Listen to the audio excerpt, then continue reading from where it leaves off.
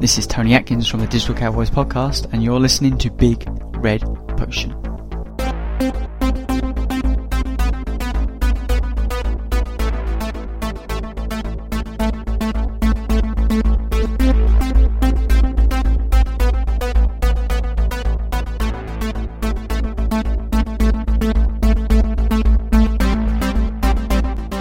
By the Unified Gamers Network and GamerNode, you're listening to Big Red Potion, the podcast that doesn't take no moo metal from no one.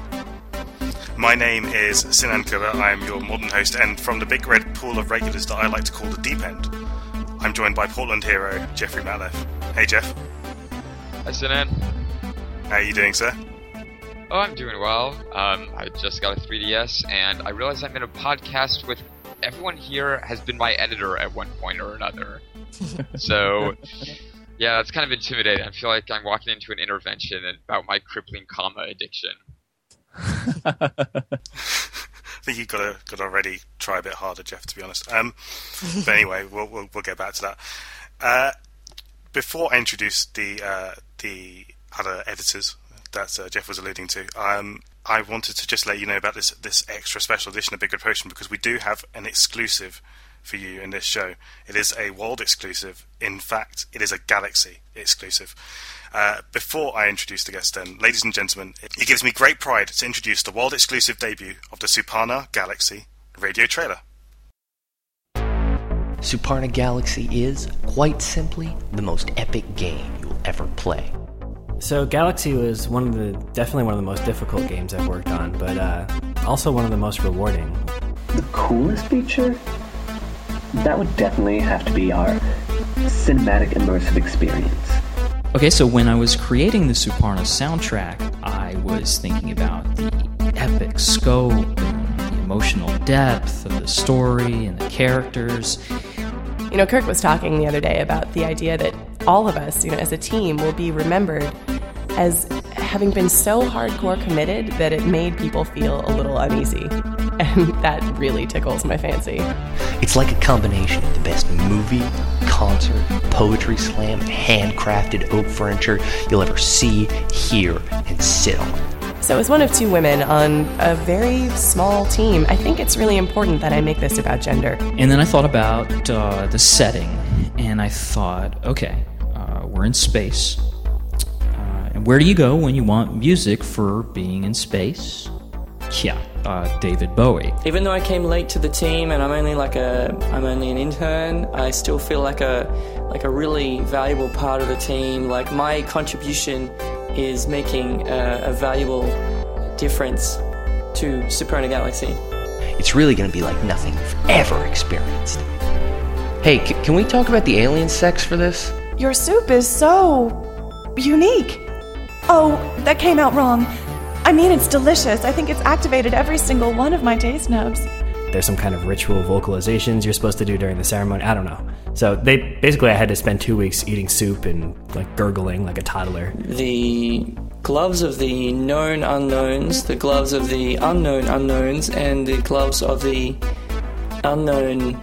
I forget which one. Leigh is a really loving person. She'll give you these little shoulder squeezes when you do really good work. You want to watch what's on screen. You want to have that moment when you realize this is just as cool as the movies, but it's not. But she's also leading the charge. I mean, she is this blazing Amazon, and the purifying fire of her passion is avenging us all. Last weekend, a bunch of us from the studio LARPed the Fed of Sensorial Rebirth at one of our producers' house. We got pretty into it, but I guess it ended up being really messy, and his wife was super pissed. How do I make this appeal to a younger audience? That key demographic that's going to drive sales. And so obviously we went with Bieber. Basically, I poured out my creativity and drew on my deep interest and love for sci-fi and great stories in general to write the backstory for those items. So I don't know if every satire or parody or whatever you'd call it is bettered by some element of sincere, genuine tribute.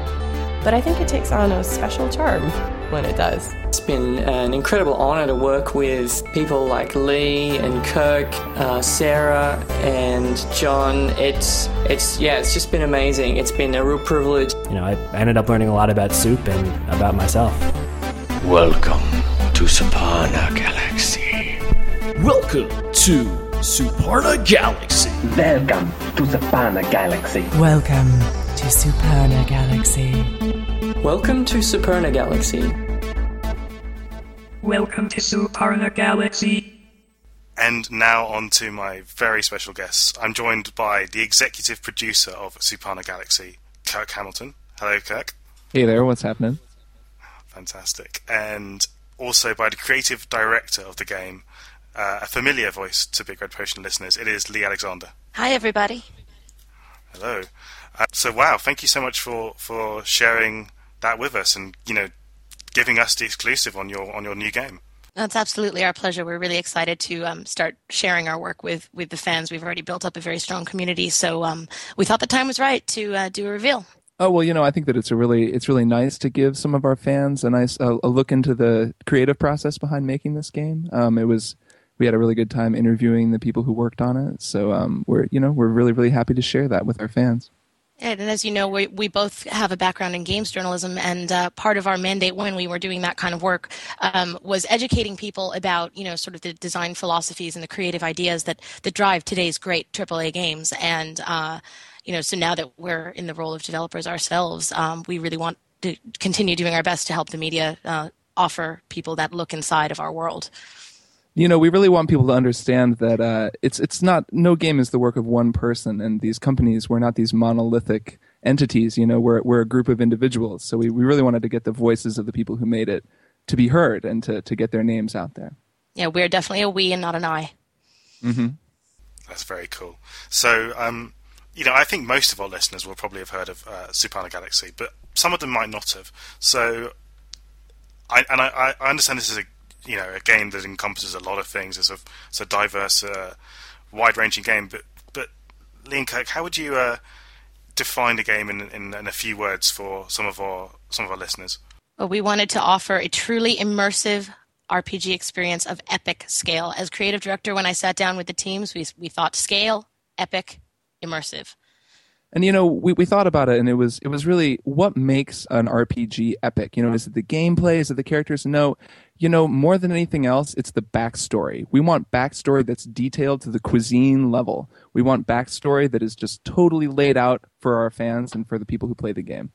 Yeah, we want a world that people can really believe in, and we also want them to actualize their identity as the protagonists through their relationships, often of the mature variety, with other characters within the galactic universe that we've created for them. Wow, that sounds incredibly immersive. Mm-hmm. It is very immersive, yeah. Yes, immersion. Wow. Immersion is what we're going for here. Yep. Okay. Realism. And the idea of a sort of cuisine level of actualization. I mean, could you go maybe a bit more into that? How did the team go about realizing that? Well, from the beginning. Kirk, would you like to start? Oh no, I was actually going to say, Leigh, I think you can take this one. You're kind of our resident soup expert.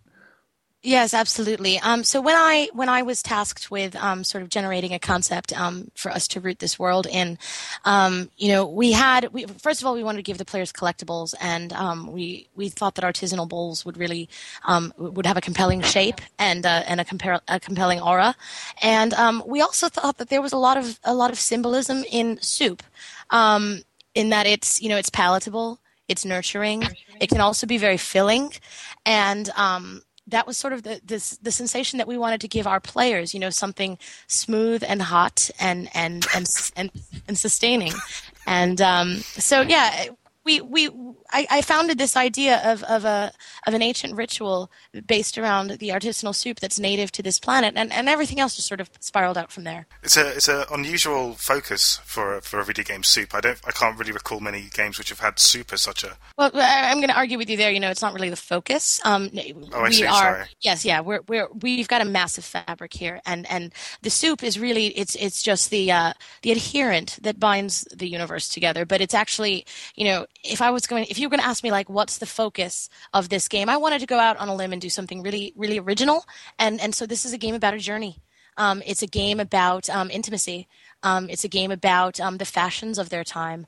And yes, soup is just part of the fabric that we're all crafting here together. Yeah. And in many ways, it seems kind of like the soup is the fans of the game have come behind the soup. It's become a little bit emblematic of the game itself. Everything needs a strong mascot, and the soup bowl has become that for us. People have really attached to it. It is, and there's an intimacy to soup. Our game designer, one of our programmers, Nels Anderson, used the metaphor of, everything that happens in this game is like a spoonful of awesome. You get a new party member, and bam, it's a spoonful for you.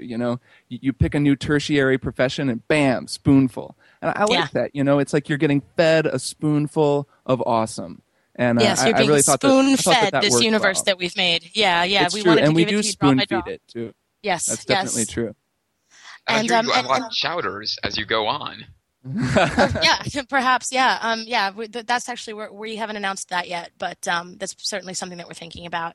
And also, Kirk was right that it's an intimate dish. Generally, in the universe of Suparna Galaxy, it's a dish that's shared, that people might sip from the same bowl. And then later on down the line, again, there's some story details that we don't really want to disclose yet, but it becomes something of a double-edged sword, which is something you don't really expect from a soft substance. So, we really wanted to surprise and delight the players with that. Also, soup's very universal. I mean, any culture you go to, we have soup. If you had picked, a burrito or something, that might have alienated some of your audience. Exactly. So I should point out that there has been some. I don't know whether you guys have. There have been some leaked things about burritos, but we're not actually commenting on any of the burrito related things right now. So anyway, to your point, yes, soup is definitely a very universal cuisine. Right, universal. Something that. Yeah. I was sorry, I was just going to say, and it's something that. I think it's coming back into fashion. It's resonating with the young demographic. Exactly. You understand. You go around cities these days and you see soup kitchens everywhere. I know at GDC, Leigh and I went and got lunch. We grabbed some soup at a soup kitchen. Yes. There was soup all around. It really does seem to be the hot lunch item, for urban Americans. It's really bonded us together as a team. We all enjoy eating soup together. So we kind of wanted to bring some of our companionship as a close-knit team into the dev process. That's excellent. So sort of entertaining and healthy at the same time. Exactly. Yes, precisely. You got it. I think you could almost say the same thing of Suparna Galaxy. Yeah. Did you ever think of spelling it with an O?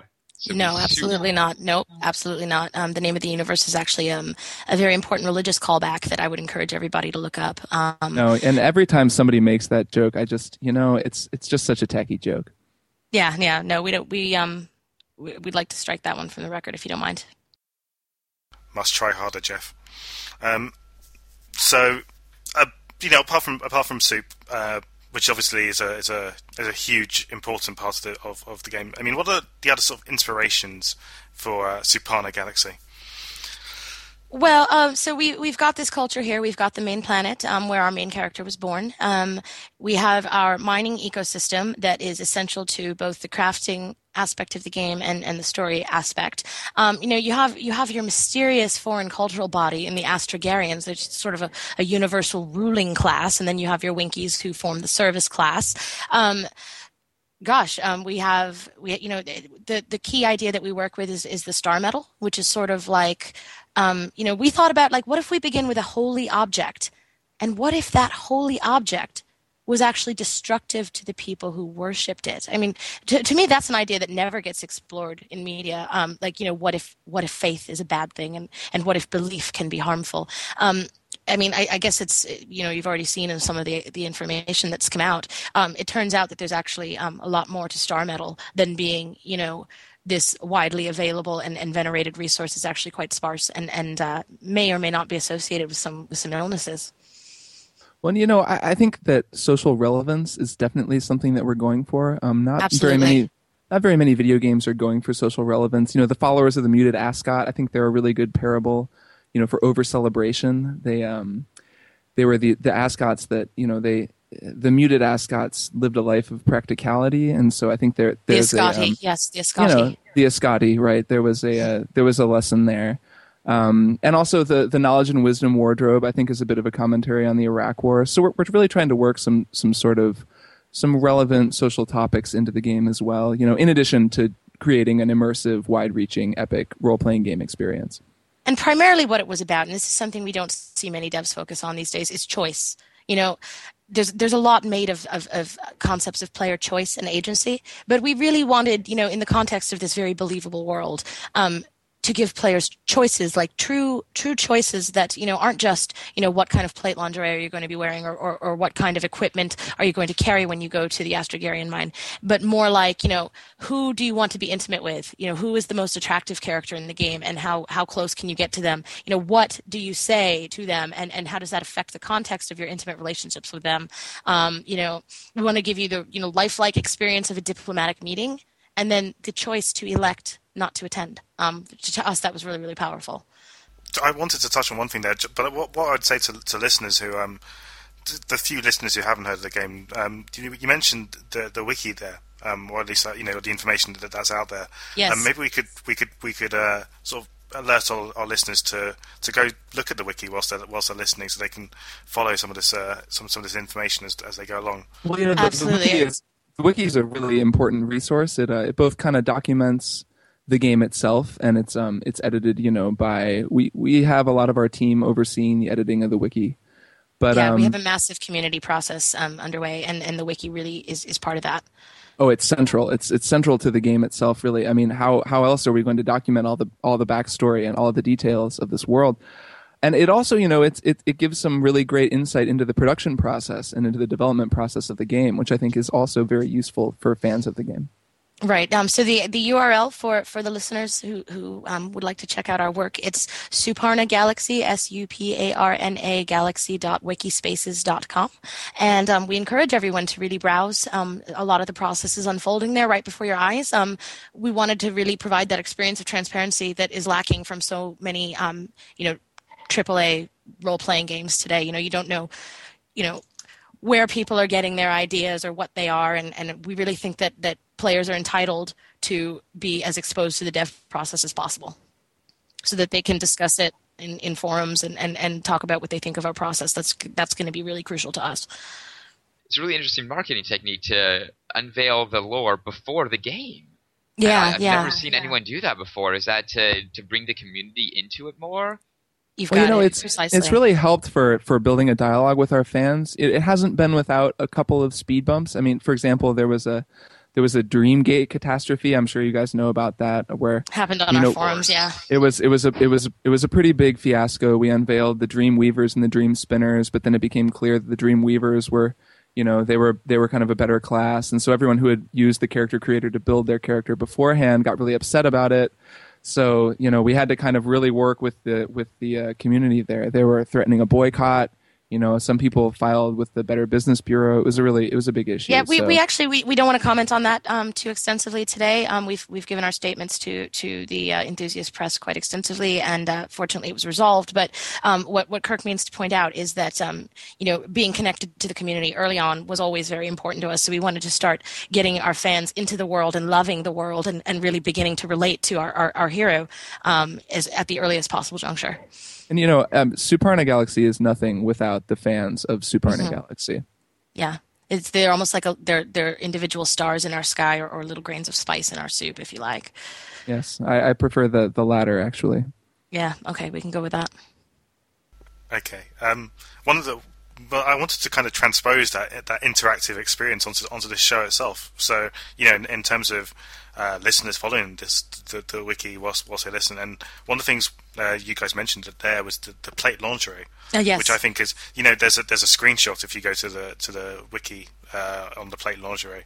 Mm-hmm. I think it's an interesting evolution of a sort of concept we've seen in other games. Did you guys want to go into that a bit more? Absolutely, yes. The plate lingerie was actually really crucial early on in the development process, because not only did we want to find a way to really, exploit and to leverage the star medal concept, but there's so many absurd outfits that you see in games today, and that they're purposeless and they don't represent anything except to sort of show off our characters or to make them sexual objects. Which even though intimacy branches are a very important part of our choice system, that was not the kind of game that we were going for. It was something that you would just skip right to the naughty bits. We take our players a lot more seriously than that.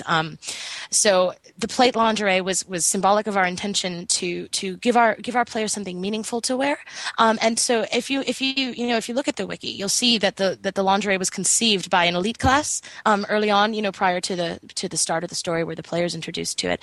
And it was pretty omnipresent for a while, and basically conflict over star metal led to conflict over the uniform, and that really, I think, helps encapsulate some of the kind of themes of class warfare that we're working with here. And there'll be some events in the game where you're exposed to some of the controversy that happened around the plate lingerie. But never did we want to offer the player a meaningless costume. I mean, there are probably I guess, Kirk, is it 4,500 different accessories that players can collect and wear throughout the game? That sounds right. I think that's not taking into account the ones that are procedurally generated, but yeah, right, around 4,500. Yeah. There's one portion where the clothing is generated in the prison section. The clothing is generated procedurally, but even though we've given players like some 4,500 decorative objects to use, and most of them don't actually grant you any stat benefit, although quite a few do. What we wanted to focus on was these higher themes of class warfare. I see. Do you think that that's something that other developers could look towards? The fact that you've really brought class into ideas, around armored underwear. Yes, we hope so. I think that it's worth noting that the plate lingerie is, there's a lot of discussion right now about outfits that especially female characters wear in role-playing games. And there is a lot of sex and intimacy in Suparna Galaxy, but the plate lingerie actually tends to move in the opposite direction. If you'll notice, if you check the wiki, we're designing the plate lingerie to add to the chastity attribute that characters can have. And the plate lingerie generally is it increases the social standing and the sort of classiness of the class of the character. Right, exactly.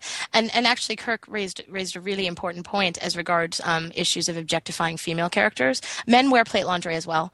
And, we're equal opportunity plate lingerie clothiers in this game. So that's a step forward, I think. We tried for that. We were aiming for that specifically. Well, and also, our protagonist, MC Varaglan, is could be played as male or female, though yes. We're actually only using the female version of in our promotional materials. In our promotional materials. So, and she's been come to known as, they call her Rag, so she's known as Femme Rag by our our community. Yeah. And what kind of percentage of players as Femme Rag? I would say, do you think it would be about like 66% at this point? It's pretty high. Yeah, it's right around 2/3. It's right around 2/3. So I would say 66.6666%. Yeah, and it's tempting to look at Suparna Galaxy, which is very, very rich, and we've even developed entire new mathematical systems to support our calendar. We have a lot of really dense data that prior market research has said repels female players, but on the contrary, I think the fact that the world's so rich has drawn more women in, and obviously, we've applied a lot of gender sensitivity to the intimate relationships as well, and having her as our public face has also helped us garner a better relationship with the female Western RPG player constituency. Well, and also, we've had, Varaglan obviously can be both sexes, but there have been these spin-off games, Suparna Tactics, for example, starred Agapatis Reyes. And he is a male character only, but I think he's got a kind of dashing, daring-do sort of thing going that seems to really appeal to our female fans as well. And right, and we don't show too much of his skin, which I think the people like. Oh no, I think they appreciate that too.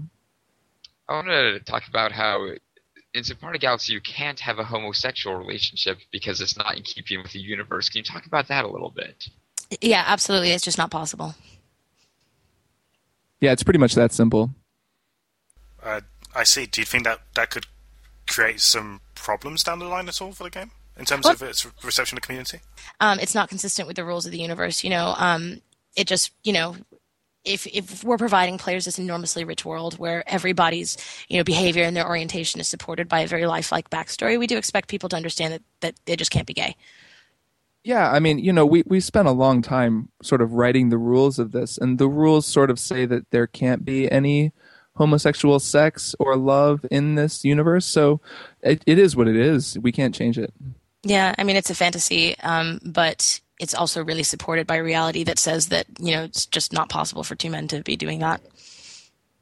I see. Yeah. That's hard hitting, and I think it's saying something. Although I have to be honest, I'm not sure what. We do offer the Rhinesian option, where they're actually sexless, and they wouldn't be one gender or the other. So in that case, that's pretty much as good as being gay, we think. Yeah, I'd say that tracks. Well, that kind of changes everything, actually. Yeah. Okay. Fair enough. We always wanted the player to have an exotic option or like a weird option to replace being gay. It is really important to offer a weird option. Okay.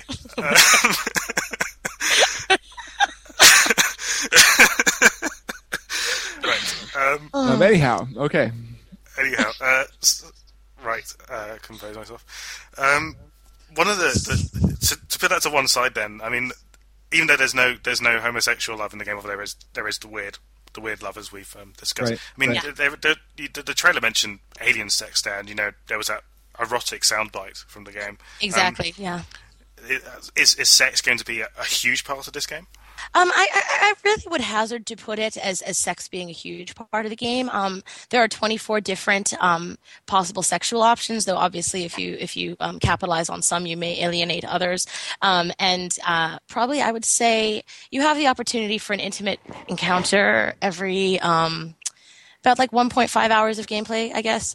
But again, I would hesitate to say that it's sex playing an important role. It's that we're trying to offer players a rich world, strong characters, opportunity for discernible choice, and the opportunity to really become this person and express themselves on the world as this person. So it's not about sex. It's about realism and intimacy and immersion. You're really only going to wind up with certain partners in the game if you follow a certain path that goes. Frat Lorenz, for example, is a really good example of the brocrat.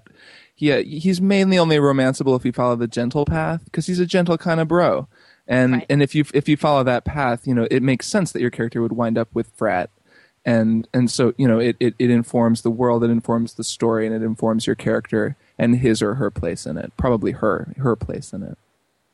And then we also find that that it helps encourage players to explore the world now because, for example, Prisoner G is only available if you're observant to collecting all the bagnal cakes in the world, which are sort of a biscuit type dish that goes along with the soup. So this particular person, is only accessible if you've been, for example, during the elevator sequence, you have to, be very observant to the elevator in order to collect the cake at the appropriate time. And if you miss it, you won't be able to couple with that individual. And then there's another, one of the Dream Coopers actually is allergic to it, so that could ruin your chances.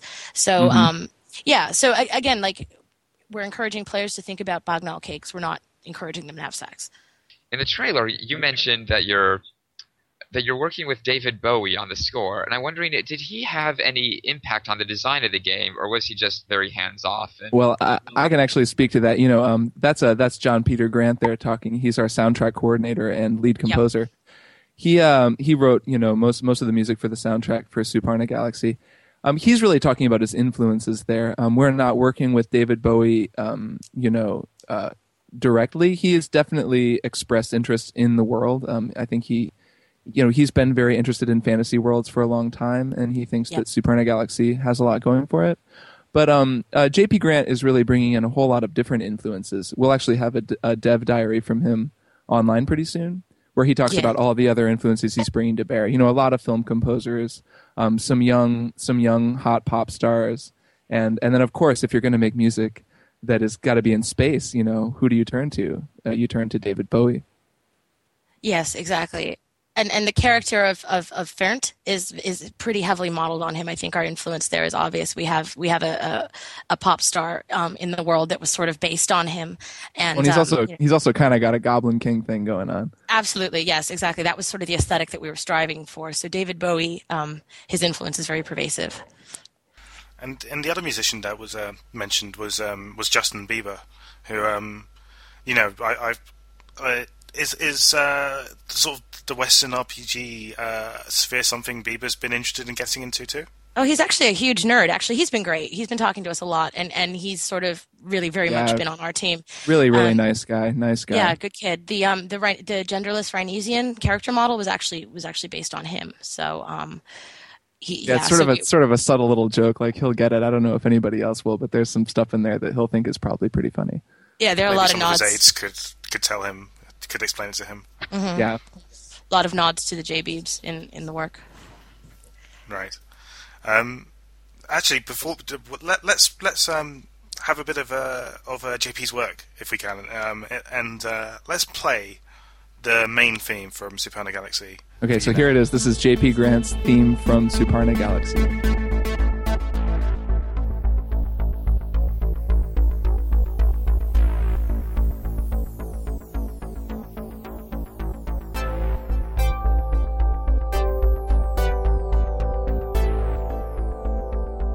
So that was JP Grant's theme from Suparna Galaxy. Love it. Yeah, I love it.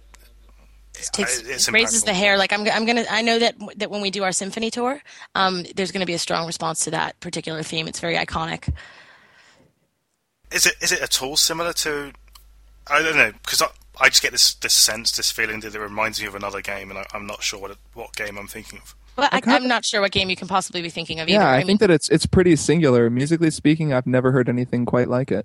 No, I know. And it's true that developers do sort of influence one another. So it's possible that something in the past may have, suggested him. The game music community is very close knit, but absolutely it's an original theme and resembles nothing else out there, just like Suparna Galaxy. Yeah, right. Okay. Well, I think that settles that.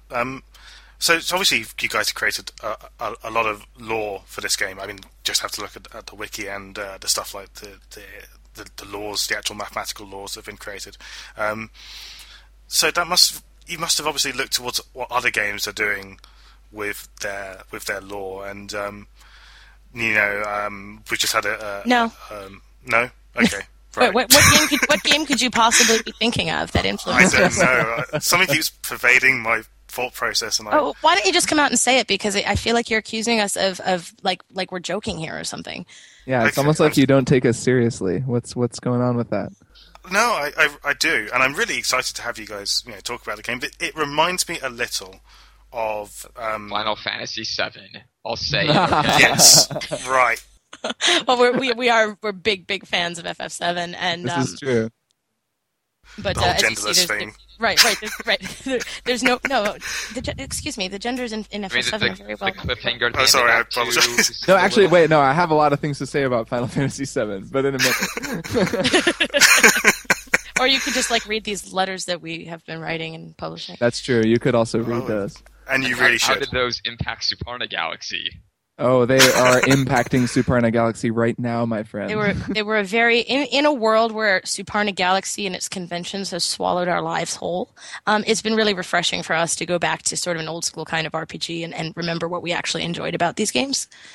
Yeah, right. Because fun was not really a consideration for us in Suparna Galaxy. We don't really want people to have a good time. We want them to. We want them to be fun. So, okay, hang on. We should actually clarify here for people who are listening to this that, in fact, Leigh and I are actually writing. I'm actually playing Final Fantasy VII for the first time, and we're writing letters about the game. That's actually happening. Suparna Galaxy, we can maybe step out of for a second here. Wait, are you saying it's not real, Kirk? No. Suparna Galaxy is 100% real. It is the real. It's one of the more real things in my life right now, probably. Yeah. I'm not sure whether that says more about Suparna Galaxy or about my life. I know, I'll be out at night and I'll get mails from Kirk about Suparna Galaxy, or I'll be out and I'll come home and there'll be a whole bunch of Suparna Galaxy hashtags. By the way, you should follow the Suparna Galaxy hashtag if you're interested in watching our process unfold. Also, you can also follow us on Facebook, and we will probably have a Twitter account by the time we're done recording. We do have a community page on Facebook that you can join.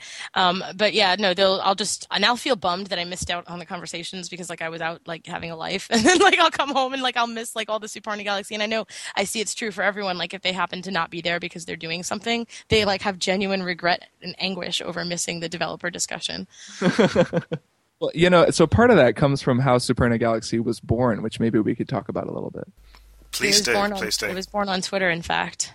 Yeah, it was a very like flash in a pan, immediate thing, and I'm guessing there's a link to it actually. Dennis Farr, who is I'm calling him our lead writer and character designer. Yes, he's that's him. One of the contributors to Suparna Galaxy. He actually chronicled it on his blog, so you can read the entire Twitter exchange that started this entire thing. Basically, Leigh started writing about Suparna Galaxy. I asked to hear more. One of our voice actor and dialogue coordinator, Sarah Elmaleh, got in there and got involved. And soon John Peter Gran, and then Dennis was in there. Ted DiNola, Dan Bruno, a bunch of other people, Nels, and then later on Ben Abraham, all kind of got in, and everybody was in there. But really, it was a thing that. Yeah, our intern. He's our lead story intern. he makes it very clear when someone calls him an intern to point out that he's a lead intern. Yeah, on the story side. It was very much a thing though that like happened in about a half an hour, and if you weren't on it, you just had no idea what was even going on. I know, and so I think there's so many people who still don't have any idea what's going on. Like, basically, I saw that a lot of my friends were playing a game. And again, I don't want to comment too much on what game because Sinan is implying that we're imitating someone. It rhymes with crass defect. So anyway, I just personally have never been drawn into that world, and so I tossed out an offhanded comment that was my version of what was happening there.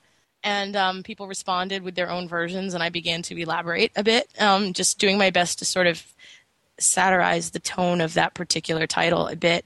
And we started a wiki to start gathering all our lore, and we were basically we were doing our best to recreate the level of pointless detail and the weird contrast between this like staid, boring galaxy universe and are you calling Patak pointless? What? No. We're an alternative to that. Like we're actually trying to create some meaning here. No, she says and breaks into laughter. But Patak is very laughter is painful. Meaningful.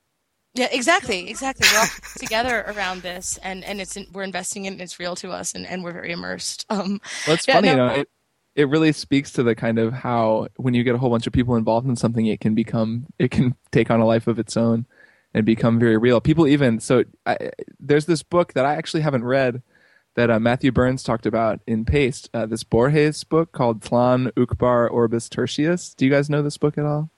No, I don't. So it's a story about Darius Kazumi talked about. He said it's more like Tlan Ukbar Suparna Galaxy. Basically, this book is about a group of intellectuals who create a universe, and they write a in some obscure edition of Encyclopedia Britannica. They like start to write encyclopedia entries about the universe that they're making, and then like this eccentric billionaire gets behind them, and more people start contributing, and they start to make stuff from the world. And eventually, like, Tlon is the name of the world, or Tlon, I don't know how it's pronounced. It becomes real, and then, like, through the energy of everyone who's making it, actually takes over the world, and it becomes reality, and the world becomes a footnote in the reality of Tlon. So that will probably happen. We're heading that'll that probably direction. happen. Yeah, I bet that'll probably happen with Suparna Galaxy. You want to know the most hilarious and the most ironic thing about it has been for me is, as Kirk said, I was being a brat on Twitter and insulting other people's tastes, and now we're having people like actually crafting music tracks. We have recordings by a professional voice actress, and like this whole thing is springing up off of some half-baked idea that I like happen to have not even seriously.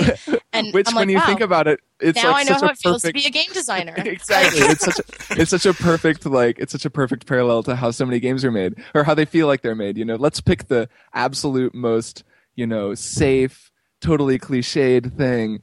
And make it, and then a team of people come together and they actually make it good, and then you sort of sit there thinking, how the hell did this become good? And then, not that we think it's like actually good, but it's certainly detailed. Oh, and there's it's a pretty lot good. Of hands-on It's not good, but it's certainly detailed. It's like just toss out an idea, and this world springs up. I'm like, oh, I guess game design is actually not that hard.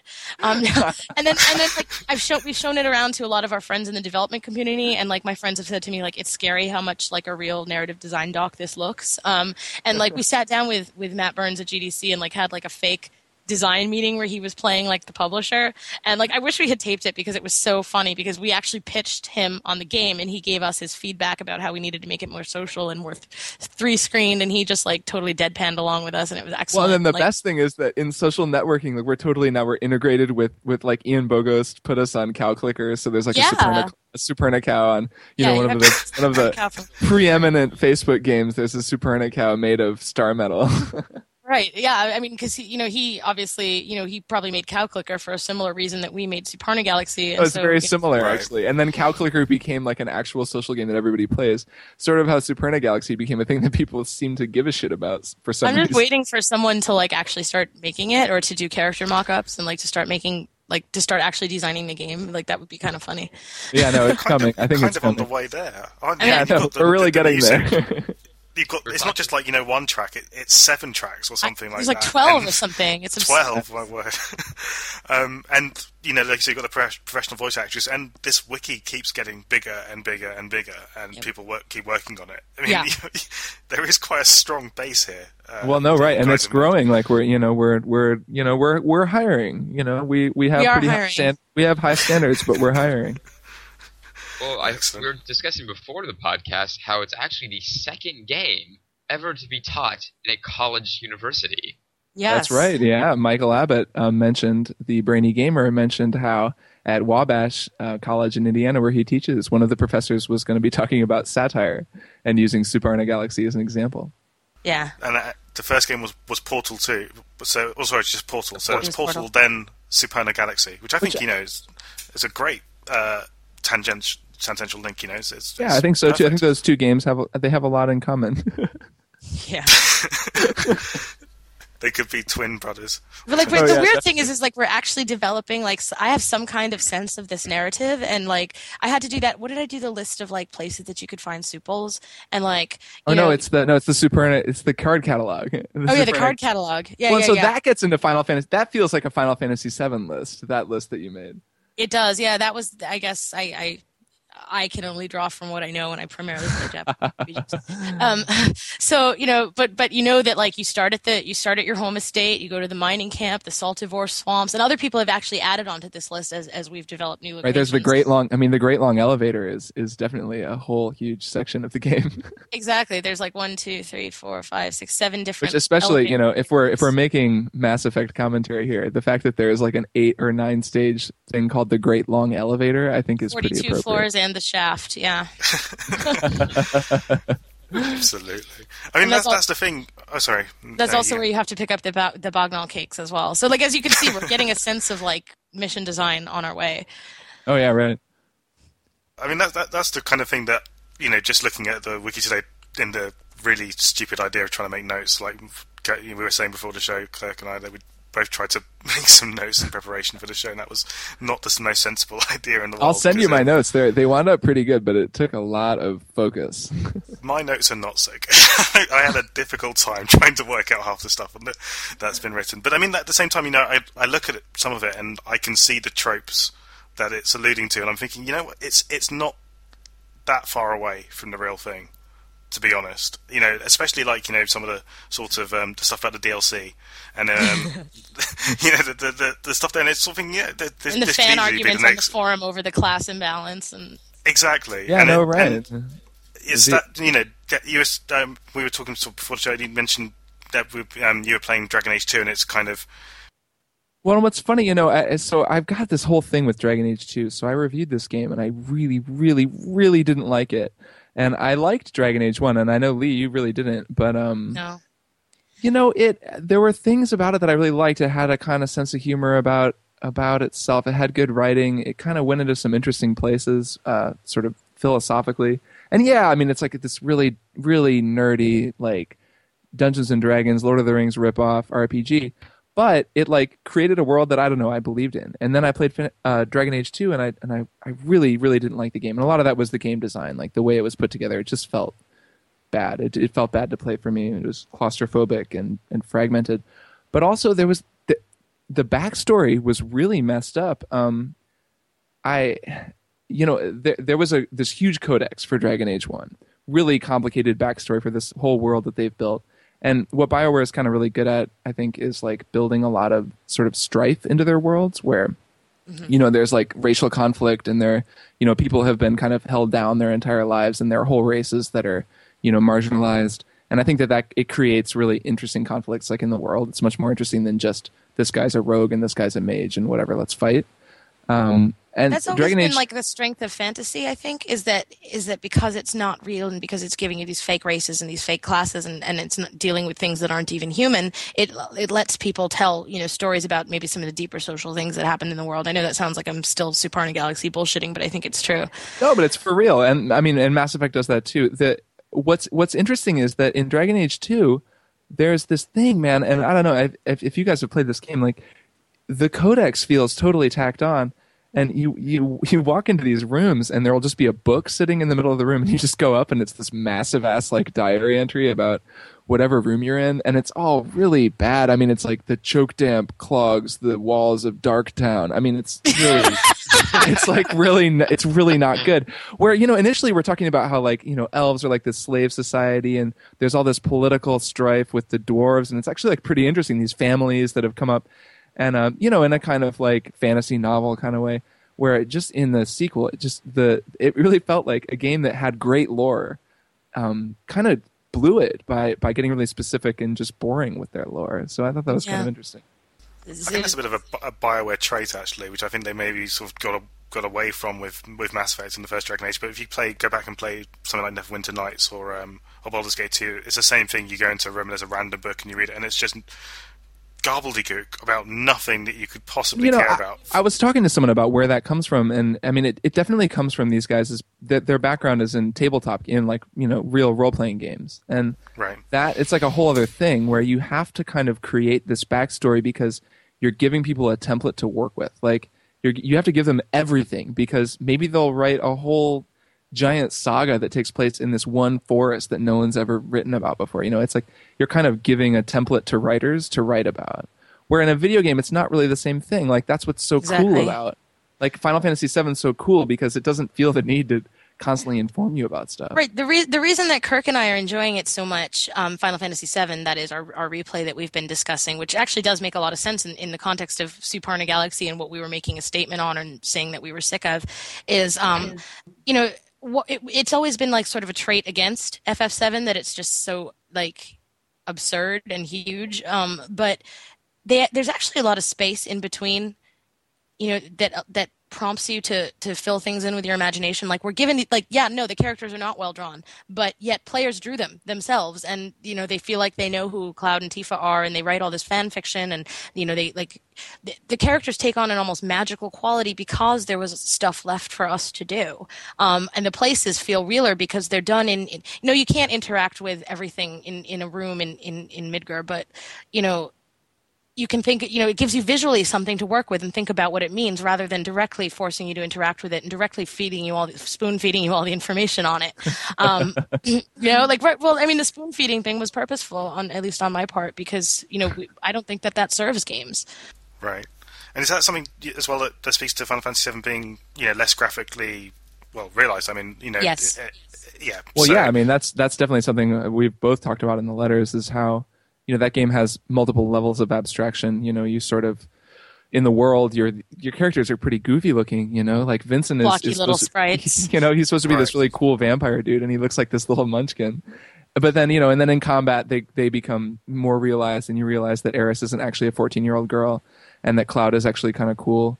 And then, you see their faces on their character sheets, and then you actually get a sense of, like, what they look like. And like that kind of thing, like you have to imagine it then when you're in the kind of lower level of detail. And it really does help. I mean, it's really interesting playing that game for me. I've never played it before.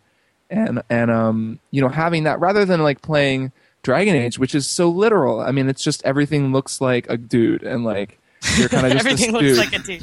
But really, and like you go and you talk to a dude and then you're all wearing the same armor and it's like everyone's this guy and like the dialogue is like good and like it's well performed, but just I kind of go on this mid-level conceptual autopilot while I'm playing that game. Just like, well, okay, here we are in the swamp with the guys and the swords, and this is how everything looks. It asks for your belief, but it disengages your imagination by being so literal. Exactly.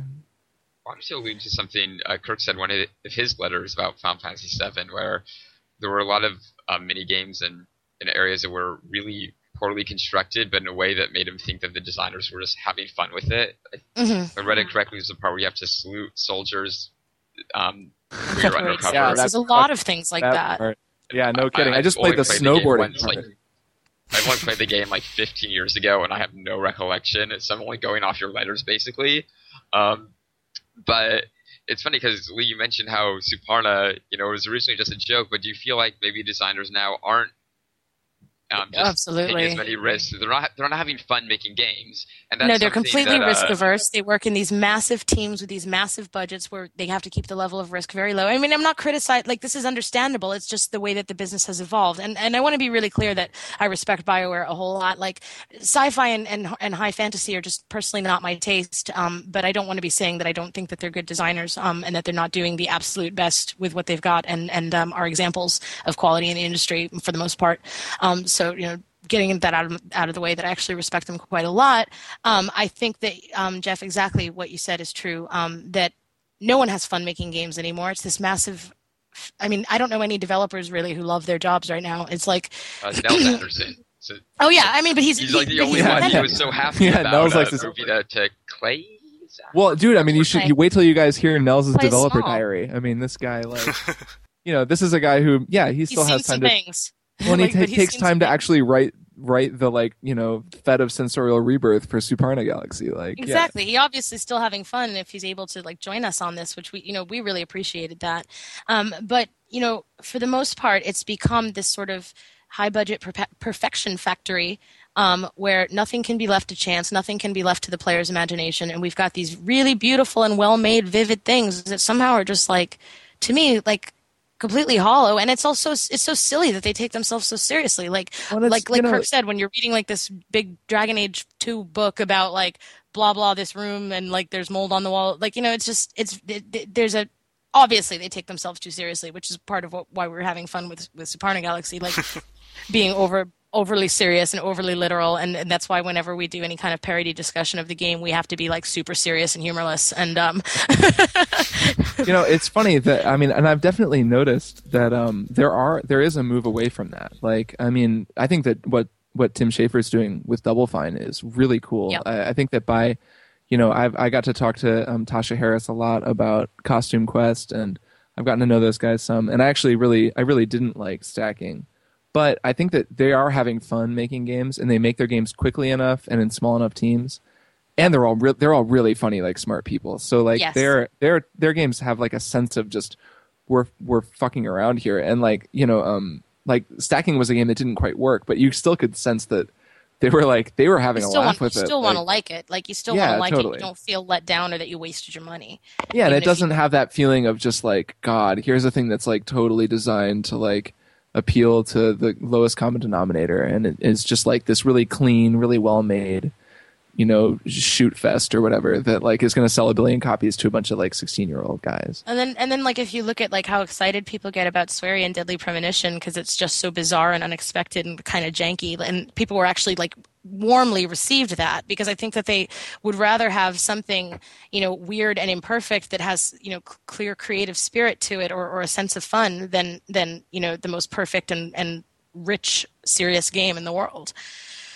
That's the thing. I haven't played Deadly Premonition yet, but I did play Alan Wake, and I've got to say I found Alan Wake was trying too hard. So you've got to play Deadly Premonition as a counterpoint to Alan Wake. It's sitting on my shelf. Well, it's the perfect counterpoint to Alan Wake, because Alan Wake is a perfect. It's a perfect example of what we're talking about. It's a game that is it really is. It's really well made, and it's beautiful looking and effective and fun, and it plays well. Gamasutra ran an entire feature about its cloth physics. They really and they're impressive. And the the lighting effects in that game are amazing, but it's also a joyless exercise of just hacky writing and weird sort of just characters that look like robots, and the whole thing is weird. And where Deadly Premonition is this game that's built on, it looks like an Xbox game, like an original Xbox game. It's got huge gameplay problems, but because it builds this weird bond with the player, to the protagonist, and it's designed in a certain way, and it's so bizarre, and it makes you want to talk about it with your friends and try to figure out what the hell is going on. It's a way more engaging game, and like the people who love Deadly Premonition will be talking about that game in like 20 years. I swear, no one is going to talk about Alan Wake in 20 years. Is anyone even still talking about it except to make it a footnote in what not to do? Like, no, I mean, that's we're only harsh talking because, about again, it in respect to Deadly Premonition. I liked that. I like that team too. They're super talented. They are, again, like the game is really it like well made, quote unquote, like well done, and there's some very impressive effects on display, and it's beautiful at times, but it's joyless and not good. Well, it's funny. You look back at Remedy's stuff, and like I look back at like Max Payne. I loved. Oh my god, I love that game. I have a Max Payne mouse pad right here that I got with that game when I first bought it. Like nerd. I don't know, whenever that was. And total nerd. It says "Do not cross a man with nothing to lose." I still have it. Oh, that's not nerdy. That's awesome. But that game is like that game takes the piss, man. Like there's like these sections in that game where he realizes he's in a video game, and he's on drugs and stuff, and it gets all really weird and really meta. And they didn't care when they were making that game. Like, and it was also this great looking game with a really cool bullet time mechanic. But then I think that. Oh, go ahead. Sorry. No, continue. Oh well, I think that with Alan Wake that they, I can never speak to what happened when someone was working on a game. I know they were working on it for a really long time, and there must have been a point at which I think they were trying to do a whole lot with it and make it open world, and then eventually they kind of had to pare it down. And I'm sure and Microsoft put some heat on them too because it became part of their sort of story. Well, right, and it was a big thing there, and right, like I have no idea, but it did seem as though a lot of that sort of sense of fun, like Final Fantasy VII, exactly, like there's this sense that it's almost like the game is having fun, like where it's making me do this completely bizarre crap that I would never have to do in, say, Final Fantasy 13, which didn't have any of that, and like so suddenly I'm having to.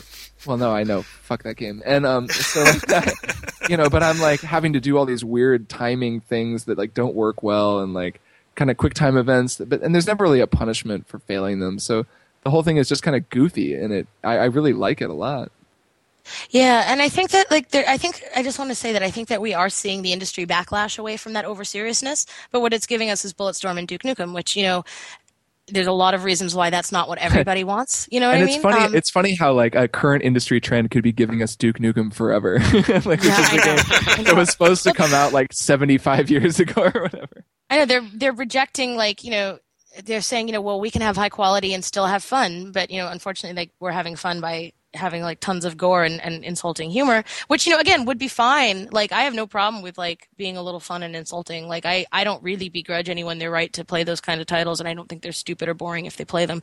But I think that we're still seeing a dearth of stuff that is fun but is also diverse spiritually and isn't can we have fun in a way that doesn't involve like splattering heads or spanking people, like Right. Well, and that part of that is like we've talked a lot about Western developers, and like that's like Japanese game development is something that I don't know as much about as you do. But I know that I think both of my favorite game from last year was Bayonetta, and like that was a game that game had a. That was like I mean they were having fun when they made that game. There's no way someone wasn't having fun. So when they ridiculous made that game. and so hyper stylized, and that's why I loved it. I thought it was great. I think you're onto something. I think that there's a lot that's effed about Japan. As it has failed to appeal to Western audiences. It didn't keep up for a while technologically. And there's all kinds of, now that every developer who wants to be successful has to have a globalized process, there are a lot of cultural and language barriers that I think are holding back development there. But, there was a lot that needed to maybe be put aside, like, and changed about the conventions that Japanese design had established for the industry, like from the mid-90s till the turn of the century. But I think that we've lost a lot with the fall of Japan, like some of that weird whimsy and that weird spirit, Yeah, no. Did anyone else here play Yakuza 4 or any of the Yakuzas? I didn't yet, haven't. but hey, Kirk, this will mean something to you. Steve loves it. Like I have a friend who's pretty hard to please, and he absolutely loves it. And everyone who I respect and whose taste that I look up to is in love with the Yakuza games. Because they like let you do ridiculous things, and they're still fun and they're still believable.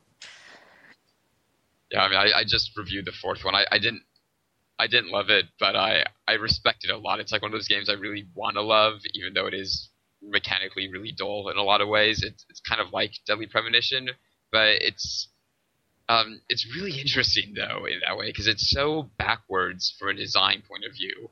Like a lot of it has more or less random encounters, and a lot of the mini games just really aren't fun. And there's a lot of tedium and running back and forth. Like there's a guy who one of the things you can collect is garbage, and then you have to run to a sewer to give it to a guy so you can cash him in points, and you have basically so much money anyway that there's really no reason to ever do this.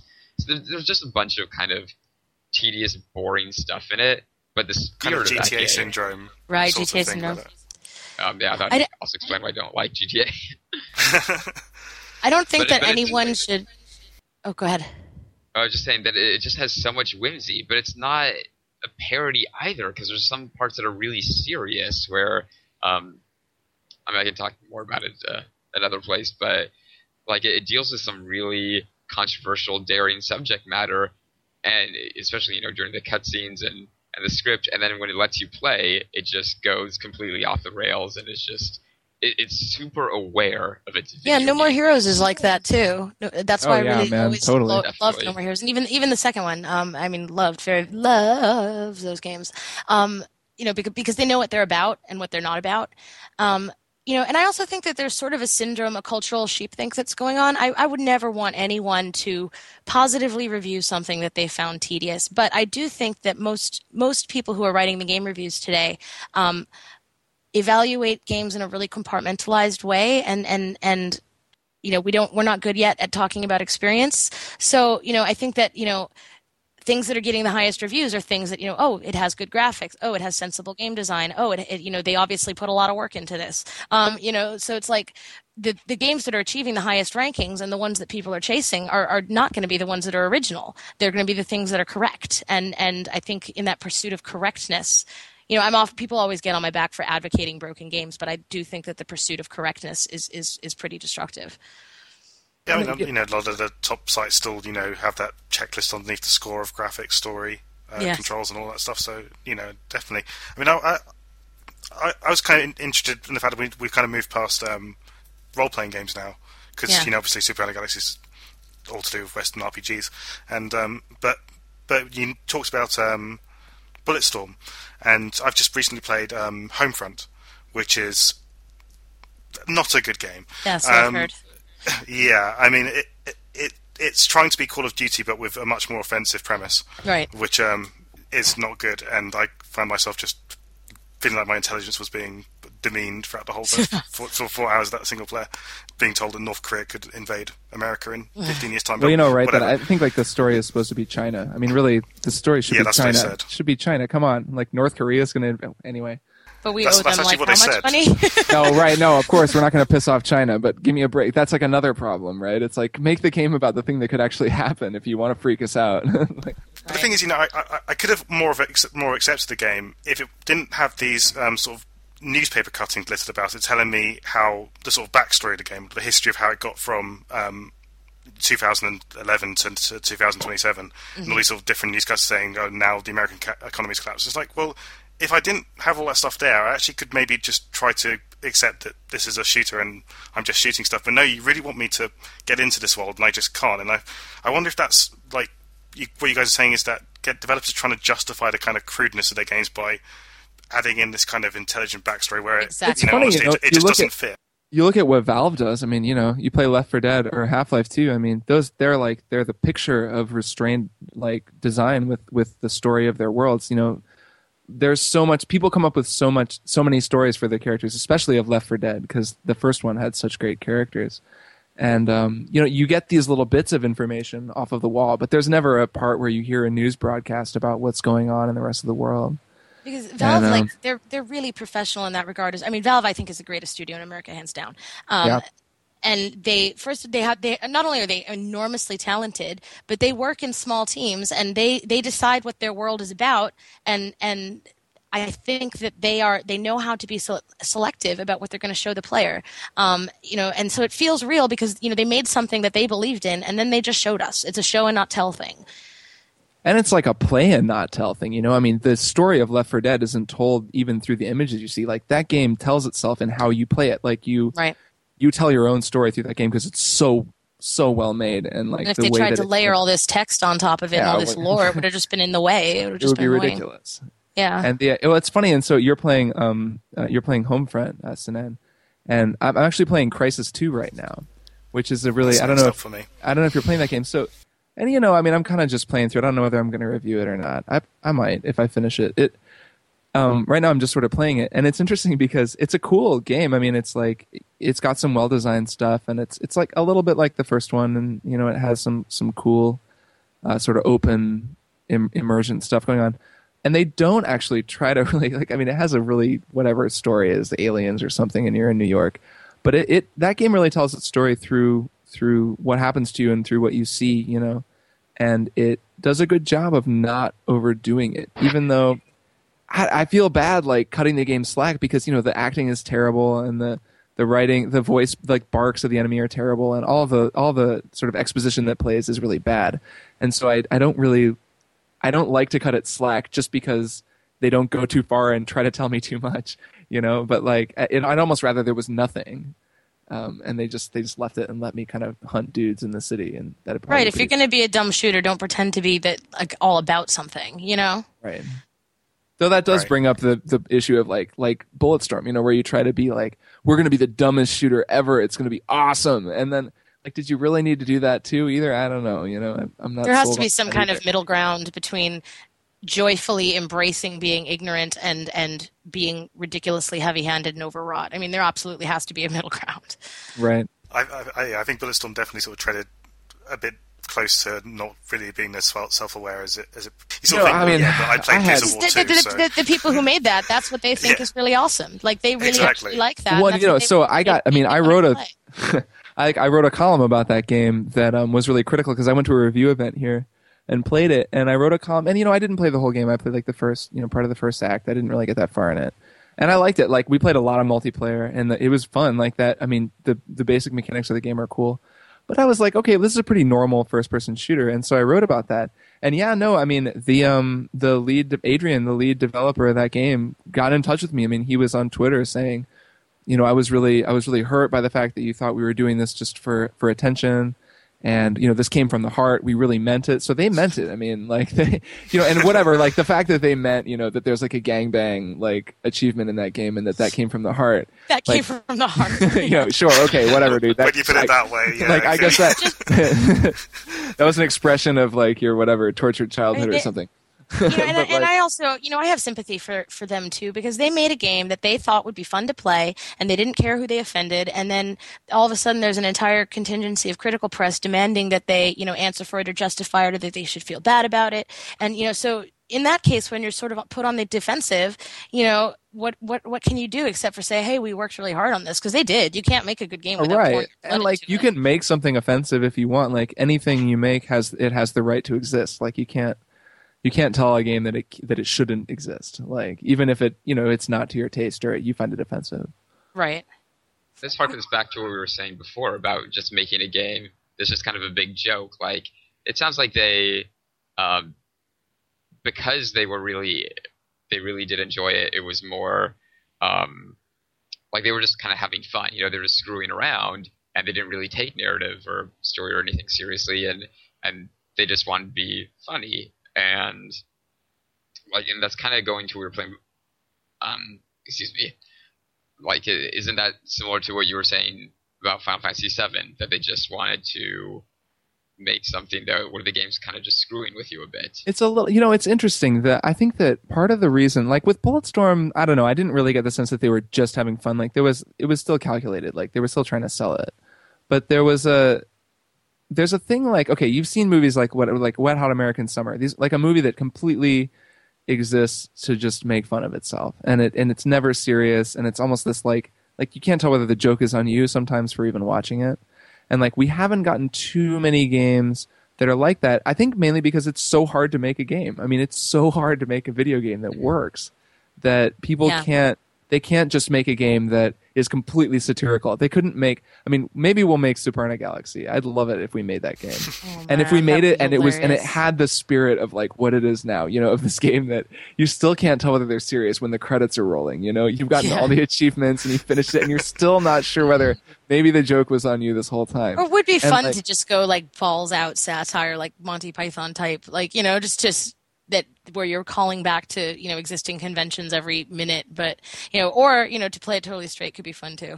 Well, right, and there are games like that, like Death Spank was like that, and that game killed me. Like I loved that game, and super funny game, and it really it did a lot of that kind of just like poking fun at genre conventions and at role playing games and like loot hoarding and Diablo and all that.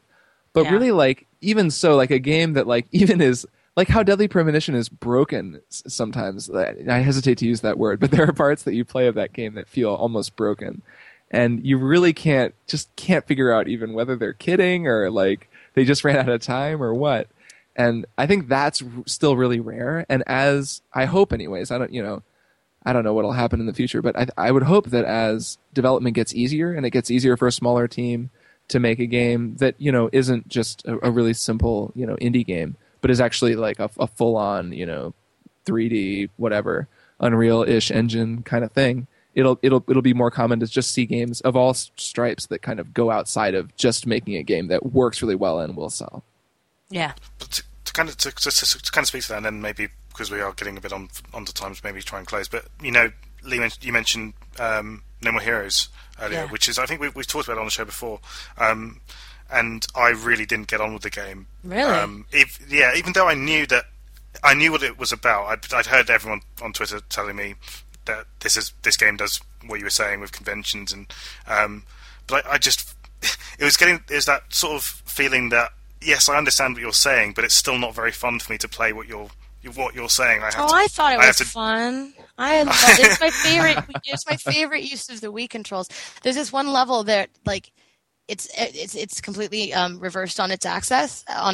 So like if you want to play it correctly, you kind of have to hang backwards off the couch because it's completely upside down. Like I just thought like moments like that were so much fun that I'm just like hanging off my couch, flailing the Wii around. But it's for me it was stuff like so I have to go do the side quest before I can get onto the main mission. Yeah. And it's like that every time. And I understand exactly what it's saying, but at the same time, and this is my question: is it inherent to games that if you're trying to poke at conventions and you're putting a convention in your own game, is it hard to satirize because ultimately you're still making the player work through this difficult convention? It's a different thing to say a movie or a book where it's just this instant recognition of a convention. Right, you're still making like you could say like I'm gonna put a button time event here to make fun of how everyone hates button time events, and yet you're still making them do something they hate.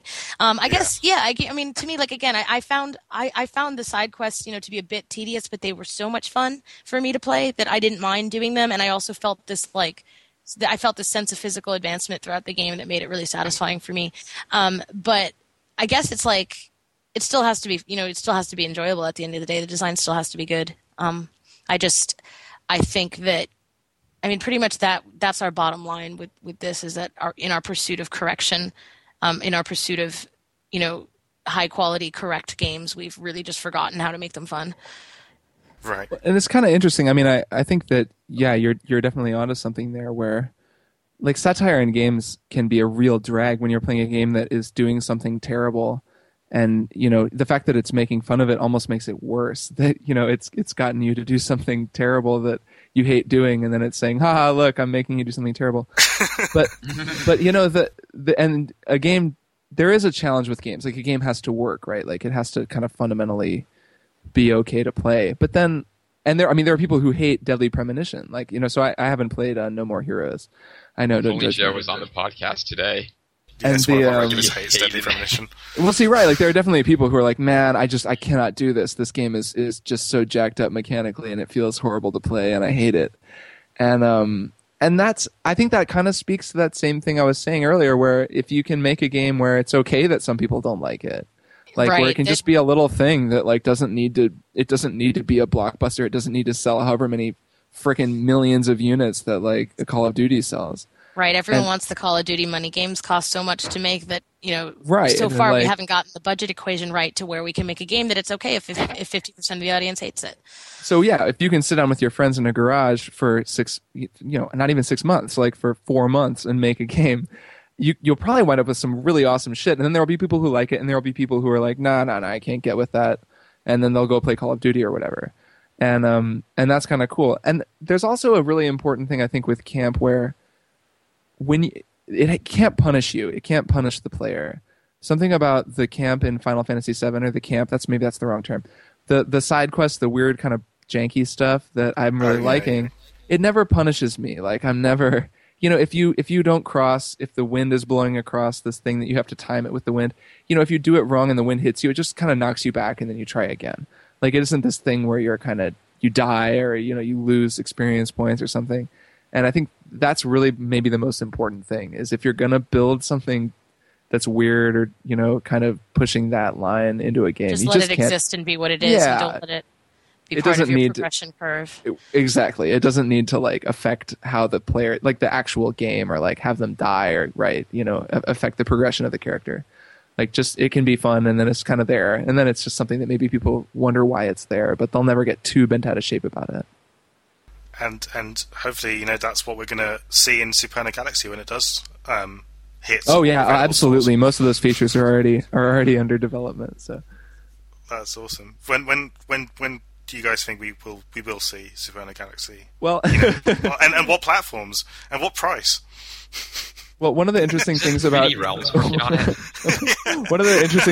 Suparna Galaxy is that it sort of exists at sort of all points in time in its development. So we've already played it. Exactly. This podcast was kind of a postmortem, but it was also a preview. A pre-mortem. It's 4 o'clock in the morning. Yes, exactly. I've lost my mind. Yeah, no, I think hopefully everyone will feel that way if they've made it this far.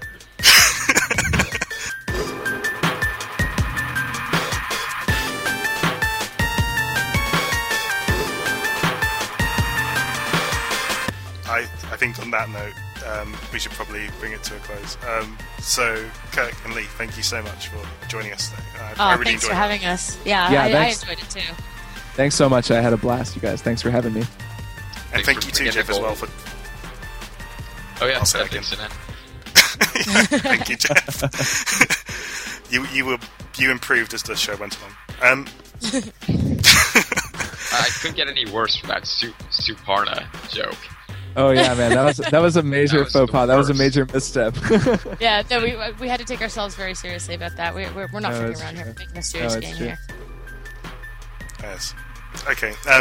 But when you guys aren't working on Suparna Galaxy, you guys are working elsewhere, and I'd love to get you guys to pimp your stuff if you would. So, Leigh, you do 100 billion things. I'm Leigh Alexander. I do trade reporting at Gamasutra. I do a monthly column at Kotaku. My blog is Sexy Video Game Land. And you're right, I do a number of other things. I'm currently the section editor for Nylon's Men's Magazine. I write twice a week at this site called Thought Catalog, doing social media and new media culture writing. And probably more stuff than I should. Awesome. And out of all those things, I just really recommend the full catalogue stuff, because it's kind of different stuff from what you do and elsewhere. And the Sonic the Hedgehog thing is just one of my favourite pieces of writing this year. So thank you. No way! You like that? Yeah, thank you. I really, really enjoyed it. It was really funny. Yeah, no, it's fun to write for different audiences. It's keeping me on my toes. Awesome. And Kirk, you also do too many things. So can you tell us some of them? I do too many things. So I'm Kirk Hamilton. I'm the games editor at Paste Magazine. So that's my main video game gig these days. I also blog at kirkhamilton.com.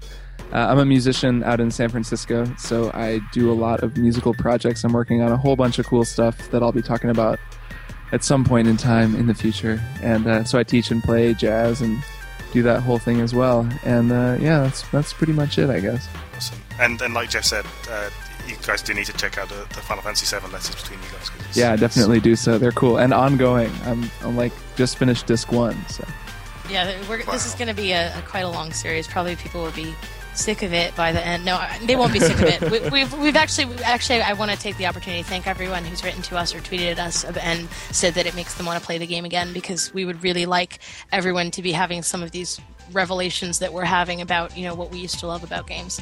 No, to be honest, that's been really, really cool for me too. I don't take on very many 100-hour games these days. I don't have time, and it's been awesome. I mean, Leigh, it's been awesome to write with you about it as well, but to get everybody else, who's been on Twitter and sort of just chatting with us about the game has been really, really fun. So it's been great for me. I've been having a blast. Yeah, you're all right.